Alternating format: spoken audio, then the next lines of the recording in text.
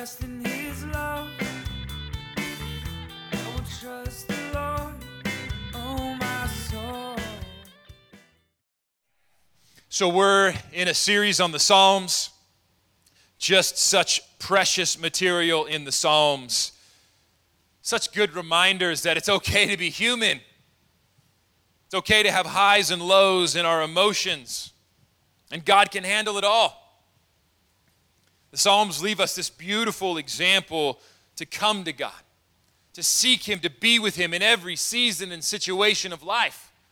When you're full of faith and full of praise and full of thanks, be with God, talk to Him about it. When you're in that low place where you're like, where's the justice? Where are you, God? What's going on with the world in my life? And everywhere in between, you find it in the Psalms. This morning, we're going to look at a psalm that gives us wisdom and direction and testimony, beautiful example of how to keep our hearts healthy in the midst of battling evil. We have looked at David's response to his enemies, in particular when they're battling specifically against him. And then we took that forward into the New Testament and saw Jesus' response to enemies. A beautiful example from Dr. Martin Luther King Jr., how to love your enemies, following in Jesus' footsteps. But this morning I want to take it in a little bit different angle, which is right there in the Psalms, 37 and 73. It's not as specific against when someone is doing evil against you in particular. It's more when you're in the battle and you see evil all around you. How do you keep your heart healthy in that long-term battle against evil?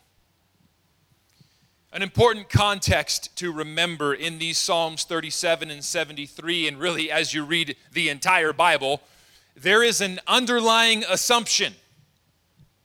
And then many times in God's Word it's made explicit.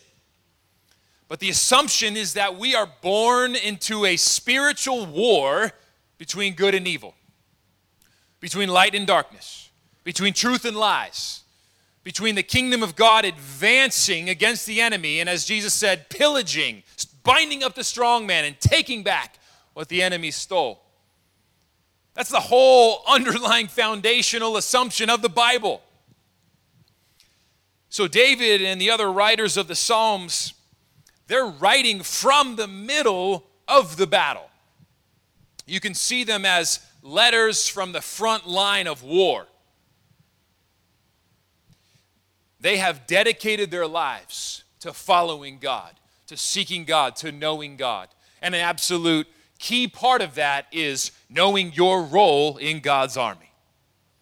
Knowing the gifts you have.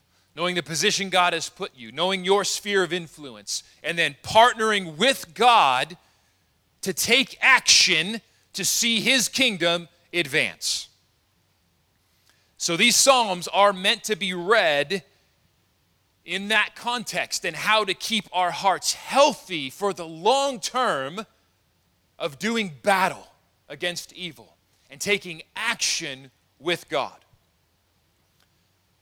These Psalms actually really don't make sense in a lot of ways if you don't see that as the context. It's just like Psalm 23 that we looked at last week.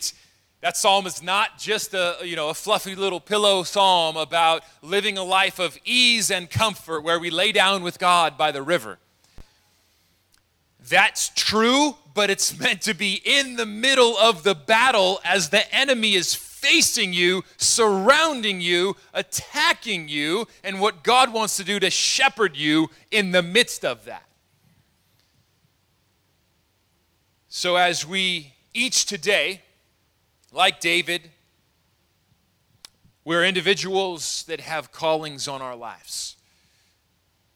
This is a church that is not for those who want to be passive with their identity in Christ or passive in their calling to be a part of God's army to see the kingdom of God advance.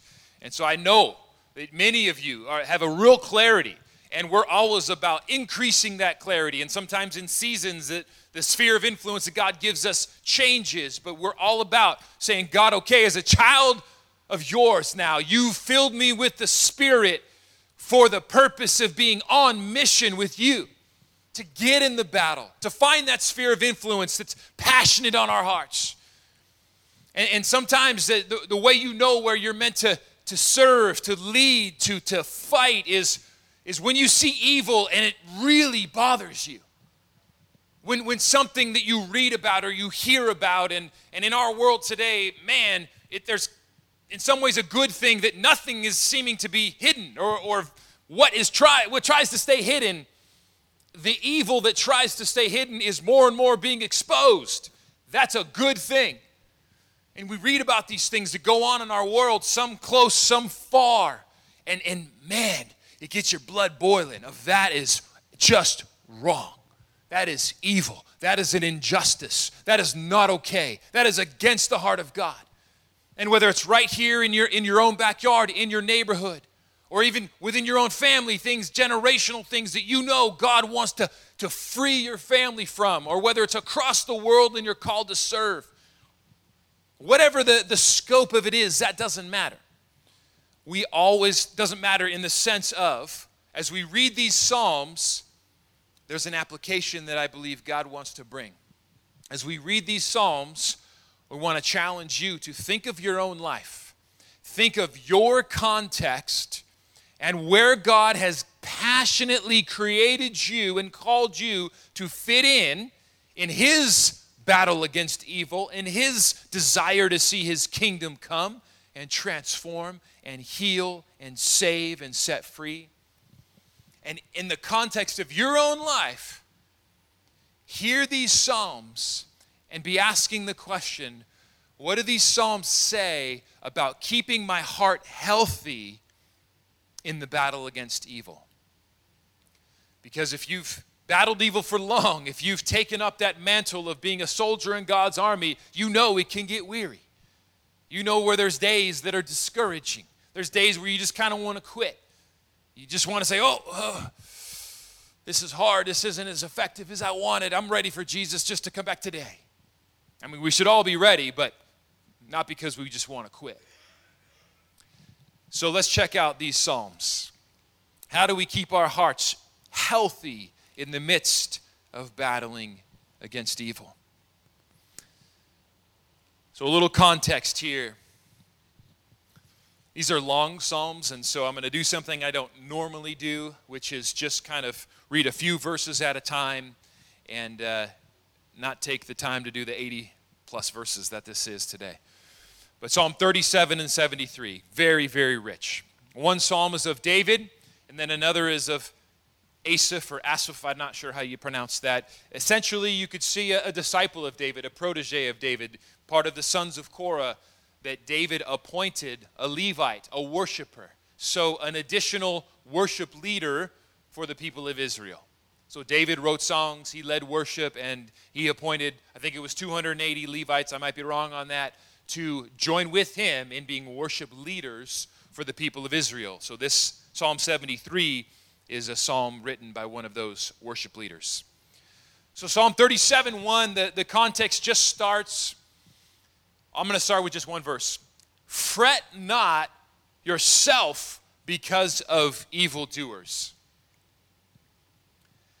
That says a lot about what's going on in David's mind right there. Fret not yourself because of evildoers. He's talking to himself. This is a prayer. And this is that healthy, within prayer, authentic talking to yourself. Like he says, sometimes, soul, why are you disquieted within me? You're not crazy if you talk to yourself. It's actually a healthy part of taking every thought captive. Because sometimes your mind and where your heart and your emotions are going is like, hey, wait a minute, I don't want to go there. And you got to get yourself in line. You got to take every thought captive. So David is saying, fret not yourself because of evildoers. This started as a psalm, a prayer that he's praying about his own life. Because he's fretting about the evil that he sees going on in the world. And so he's going to pray about it. Wait a second, that's not the response. That's not the best response I could bring to the evil that I see in the world. A little context there, and then Psalm 73. I'm going to read verses 1 to 12. The context here, truly God is good to Israel, to those who are pure in heart. But as for me, my feet had almost stumbled. My steps had nearly slipped. For I was envious of the arrogant when I saw the prosperity of the wicked. For they have no pangs until death. Their bodies are fat and sleek. They are not in trouble as others are. They are not stricken like the rest of mankind. Therefore, pride is their necklace.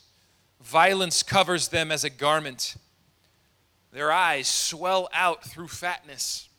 Their hearts overflow with follies. They scoff and they speak with malice. Loftily they threaten oppression. They set their mouths against the heavens, and their tongue struts through the earth. And therefore his people turn back to them and find no fault in them. And they say, how can God know? Is there knowledge in the Most High? Behold, these are the wicked, always at increase in riches. So the Psalm of Asaph here is, he's looking out at the perceived success, power, prosperity of wickedness and evil. Saying from his perception, from what he's seeing in life, and man, the evil ones are flourishing. They're even mocking God, saying God's not even going to know what we're doing. They scoff about, they threaten oppression. They're even turning God's people astray, he says. That's verse 10. Therefore his people turn to them and find no fault in them. So God's people are even swayed, looking at the quote-unquote success of evil and tempted to say, hey, that looks like a pretty good way. And so the psalm here is lamenting the apparent success of evil. So when you see in your life the apparent succeeding of evil, and when you look around, it's not hard to find things that it's like, that is evil. That is clearly against God's heart. And it hurts to see. So when that happens, and you know it's wrong, how are you battling to keep your heart healthy?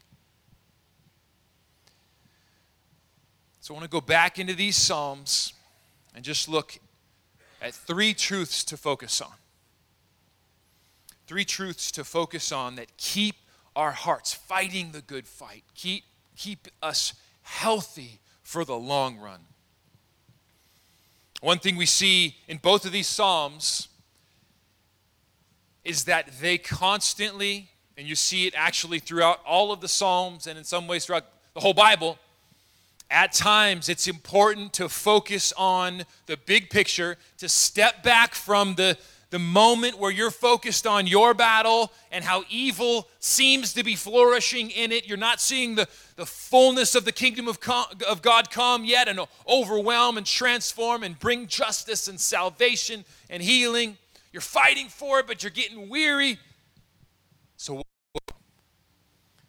you step back, you look at the big picture, and you remember that God wins. And there's no question. There's no question. So let's look at verse 1 and 2 in Psalm 37. Watch how the psalmist does this. This is David. This is just such good, exemplary, authentic relationship with God. He's fretting, he's weary, he's worried about evil and evildoers, and it's bringing down his heart health. It's bringing down his emotional strength. So what does he do? Watch. Verse 1. Fret not yourself because of evildoers. Be not envious of wrongdoers. Verse 2, right here. Here's his first tactic. For they will soon fade like the grass and wither like the green herb. And then verse 9. For the evildoers shall be cut off. But those who wait for the Lord shall inherit the land. In just a little while, the wicked will be no more. Though you look carefully at his place, he will not be there. But the meek shall inherit the land and delight themselves in abundance. The wicked plots against the righteous and gnashes his teeth at him, but, this is a cool verse, but the Lord laughs at the wicked, for he sees that his day is coming. And then verse 20, and the wicked will perish. The enemies of the Lord are like the glories of the pastures. They vanish. Like smoke, they will vanish away. And then Psalm 73, Asaph does the same thing. Verse 18, as he's lamenting this, and he does this long lament of the apparent success of evil and evildoers. And then he says in verse 18, after getting his head right by talking to God, he says, but truly you set them in slippery places. You make them fall to ruin. Oh, how they are destroyed in a moment, swept away utterly by terrors. Like a dream when one awakes. O Lord, when you rouse yourself, you despise them as phantoms. And then verse 27, for behold, those who are far from you shall perish. You put an end to everyone who is unfaithful to you. This is very, very strong language. This is against the unrepentant evildoer who brings straight up oppression and injustice onto the world. And these warriors of God, these men of God who've put themselves into the fight to help themselves not give up, they write prayers about this truth, that in the big picture, we need to remember that God always wins. That language, that evil and the evildoer will fade, will wither, be cut off, be no more, perish, vanish. The Lord himself puts them on slippery places to make them fall to ruin. They will be destroyed, swept away, disappearing like a ghost.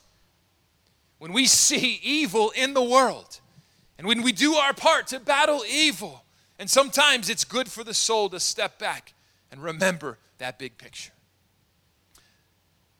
And this is a repeated theme. Once you see it, then you read other Psalms and it's like, wow, throughout the Psalms, this is for a reason. Because sometimes to keep our heart healthy in the middle of the fight, we need to remember God always wins. And we know far more than David and Asaph did. We've seen the end of the story. We have the book of Revelation. We've seen Jesus come, God incarnate, come into the earth, battle the forces of evil, go, resurrect from the dead, pass on his spirit, say, death can't hold me, evil can't hold me, I win. It's just a matter of time before the whole world sees it and the book of Revelation comes to pass. And so it's good to have that as part of our focus at times, to encourage us that God always wins. If even King David needs it, then put yourself in that place and say, it's okay. If that's part of what you need, and it is part of what you need, to keep fighting the good fight, to bask in this good truth.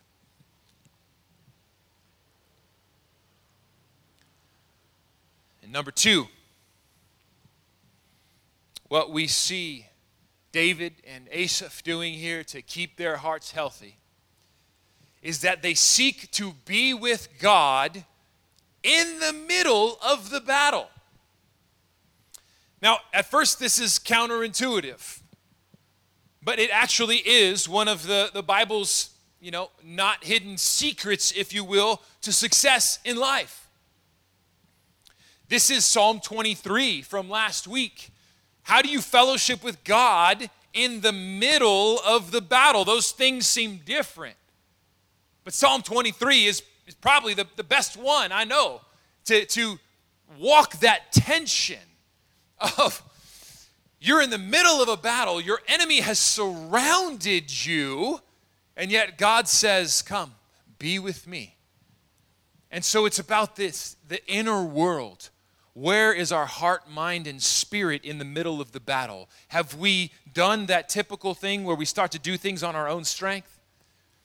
Or are we, and do we know how to stay super close so that in the spirit, we're allowing God to help us lie down in His green pastures and lay beside still waters, and we're sitting down at the table He's prepared, so He's feeding us, and then His Spirit is so filling us up that we're overflowing. What's the point of overflowing? So that you can see the enemy that's right there surrounding you, and you can say, thanks God, let's battle. Because I've got overflow. I've got good fruit to spare. I've got hope, passion, power, faith, love. I've got the truth of who God is. I'm filled up afresh. And that's Psalm 23, and you see it right here again. At first it's just weird. It's like they're talking about battles. Why are they talking about just going and being with God? Because if you want to succeed in the battle, you're going to do it from a place of being with God. So Psalm 73, verse 23, right in the middle of this hard psalm about evil succeeding. What does he do? Psalm 73, verse 23. He makes this declaration. Nevertheless, I am continually with you. You hold my right hand. You guide me with your counsel, and afterward you will receive me to glory. Whom have I in heaven but you? And there is nothing on earth I desire besides you. I mean, that right there, to be able to have that mindset in the middle of battle. You're battling, you're fighting against evil, you're fighting the good fight, you know your purpose and calling, and yet there's this clear part of you that says, God, there's nothing in heaven and earth that I want more than to be with you right now. My flesh and my heart may fail, verse 26, but God is the strength of my heart and my portion forever. Down to verse 28. For me, it is good to be near God. I have made the Lord my God my refuge, in order that I may tell of all your works. He's in the middle of lamenting the presence of evil in the world, and so what is this? What is this just powerful, lover-like language of God satisfies my soul? What does that have to do with the situation battling evil? Everything. If you want to keep your for the long haul, then do what David says in Psalm 37:4. Delight yourself in the Lord, and he will give you the desires of your heart. These are the psalmists preaching to themselves first about how to deal with seeing a bunch of evil. They focus on connecting with God, relishing the treasure that they have in God, so that, like Psalm 23, it will fill them up another day to get back out and fight the good fight. So you keep your heart healthy for battle by staying intimately connected in that place of fellowship with God. And lastly, the psalmists both model for us that in order to keep your heart healthy, to do battle, you have to constantly take captive and assess and reassess and be clear that you do your part and let God do God's part. one of the biggest sources of stress in life is when we try to carry a load that's meant for God.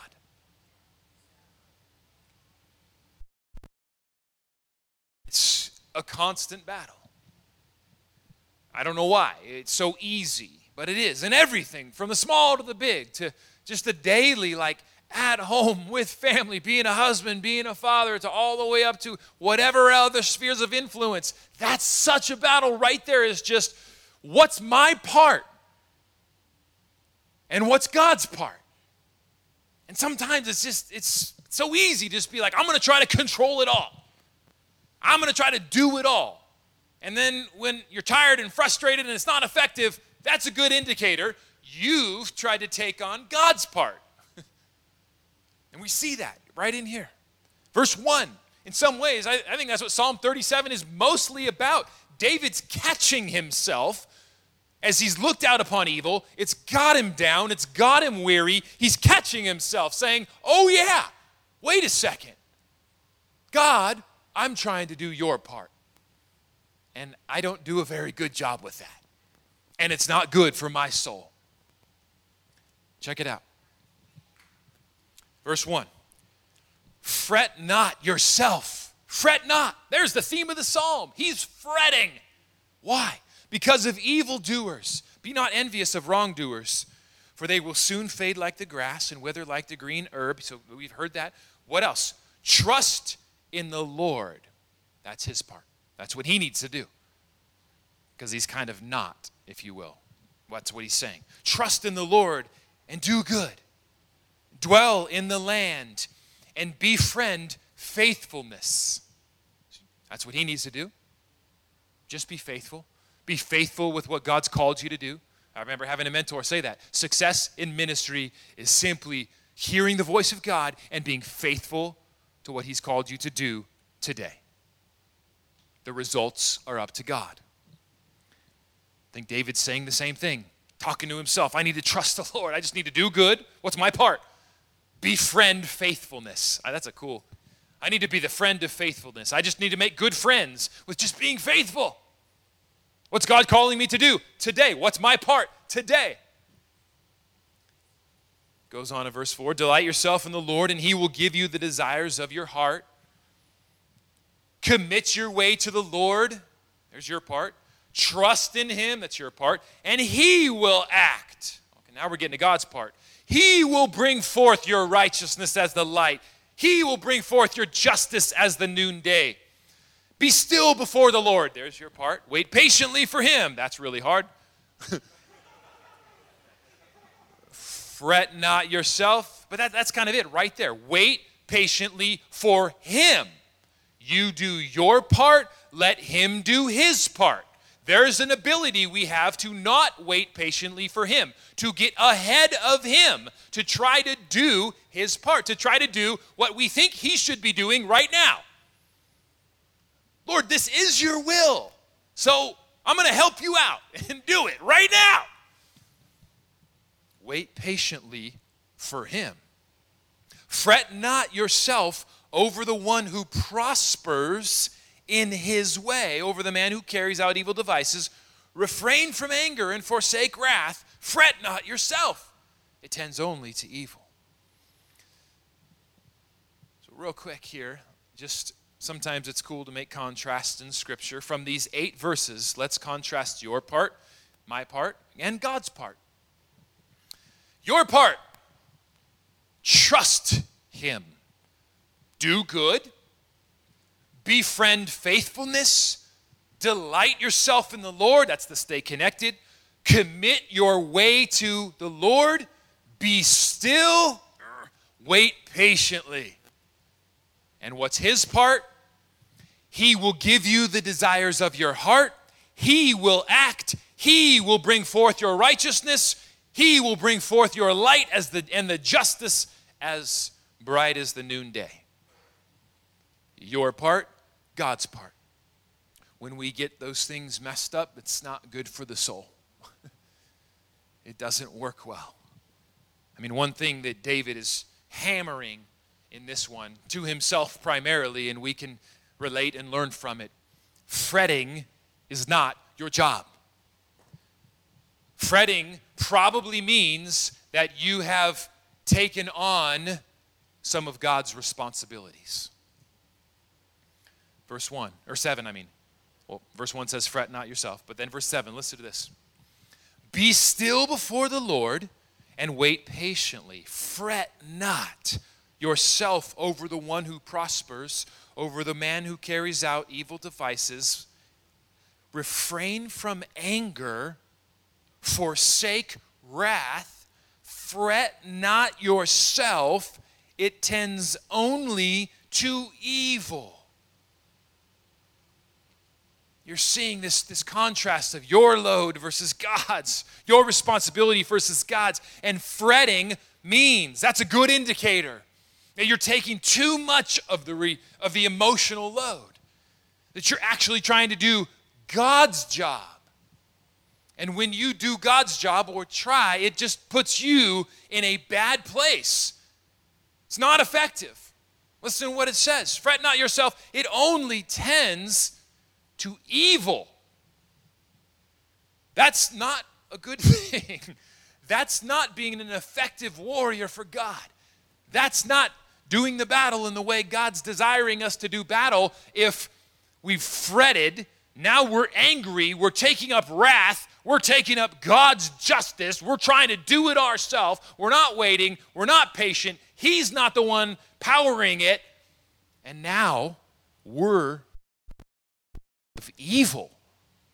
Wow. That's not only saying that's not good for you, it's saying if you do that and you take on God's part, it tends to evil. That's like, wow. Well, that's the opposite of my goal here, God. My goal is to be a part of seeing your kingdom advance. So David uses strong language on himself first. And it's just such a good litmus test. Are we fretting? That's like that control where we're anxious, we're angry, we want the outcome, but it's a control. And so it's, I'm going to do it. I'm going to make it happen. Versus be still, delight in the Lord, wait for Him. Very interesting. And right along with that, I'm going to jump to Psalm 73. There's a close connection with fretting and trying to figure it all out. In verse 16 of 73, after Asaph has lamented the evildoers who seem to be flourishing, he says this in verse 16, very similar to David catching himself, saying, stop fretting. It's not my job. Verse 16, but when I thought how to understand all this, it seemed to me a wearisome task until I went into the sanctuary of God. Then I discerned their end. You see what's happening there? When I look upon evil and I see it flourishing and I see oppression and injustice, if I try to understand all this, I'll put a parenthesis in, on my own strength, it seems wearisome. So that's a good indicator. When you're in the battle and you're fighting the good fight, if there's a weariness coming upon you, there's a good chance that you're trying to figure out how to fix it and combat it and go against it in the way and the timing and the method on your own strength. And 17 says there's a better way. Until I went into the sanctuary of God. Then I discerned their end. It's the same answer. It's back to number 2.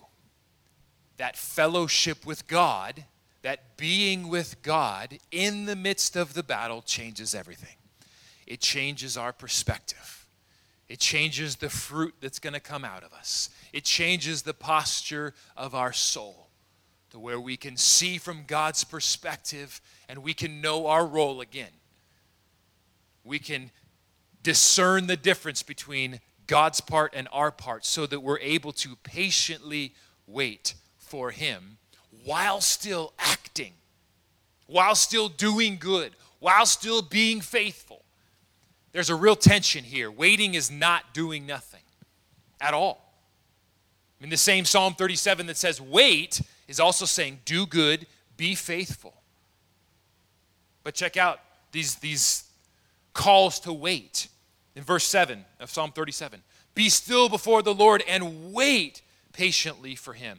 Then verse 9, those who wait for the Lord will inherit the land. Then verse 34, wait for the Lord and keep His ways. That's action.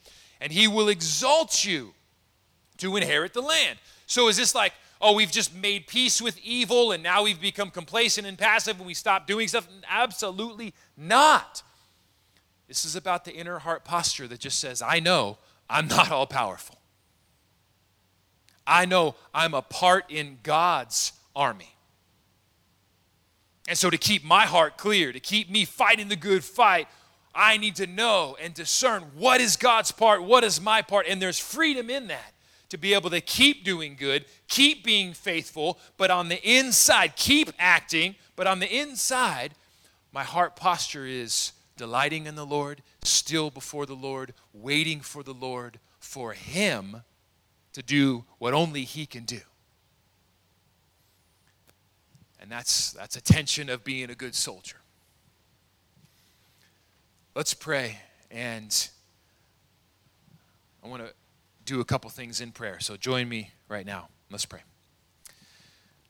Heavenly Father, we want to ask that your Holy Spirit would speak right now as we've looked at your word, as we've looked at these authentic examples of relationship with you, of warriors that are in the fight, and they show us that some of the ways to keep our heart healthy are to remember the big picture that you win, to continue to seek you, seek your presence, be refreshed by you in the middle of it, and to seek that discernment to know the difference between our part and yours. I ask, Holy Spirit, right now, that you would speak to every person in this moment. Those that are here inside, those that are here outside, and those that are watching with us on the live stream. We ask, Holy Spirit, would you speak to us about our life, about our spheres of influence, where you've called us to have a fire in that belly against evil. And would you speak to us today about that situation? What do you want to say, Lord, to keep our hearts healthy as we seek to fight to see your kingdom advanced? Holy Spirit, would you speak to your children right now?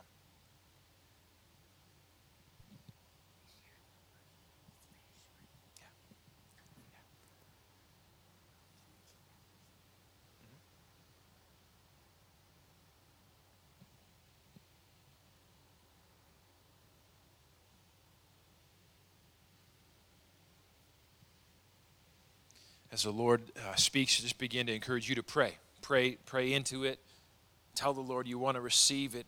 Make that declaration of how you're going to act. Pray over that situation of evil right now. Let's just with your quietly right now to yourself here. Let's just trust there's a concert of prayer going up to see God's kingdom advance.